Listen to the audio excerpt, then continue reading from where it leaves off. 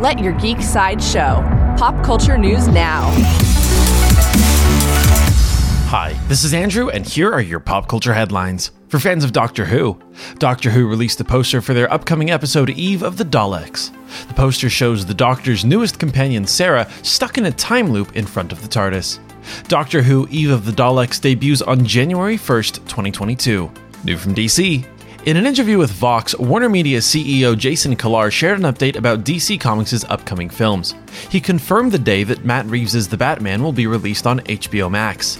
The Batman will glide into theaters on March 4th, 2022 and debut on HBO Max on April 19th, 2022. Coming soon from Netflix.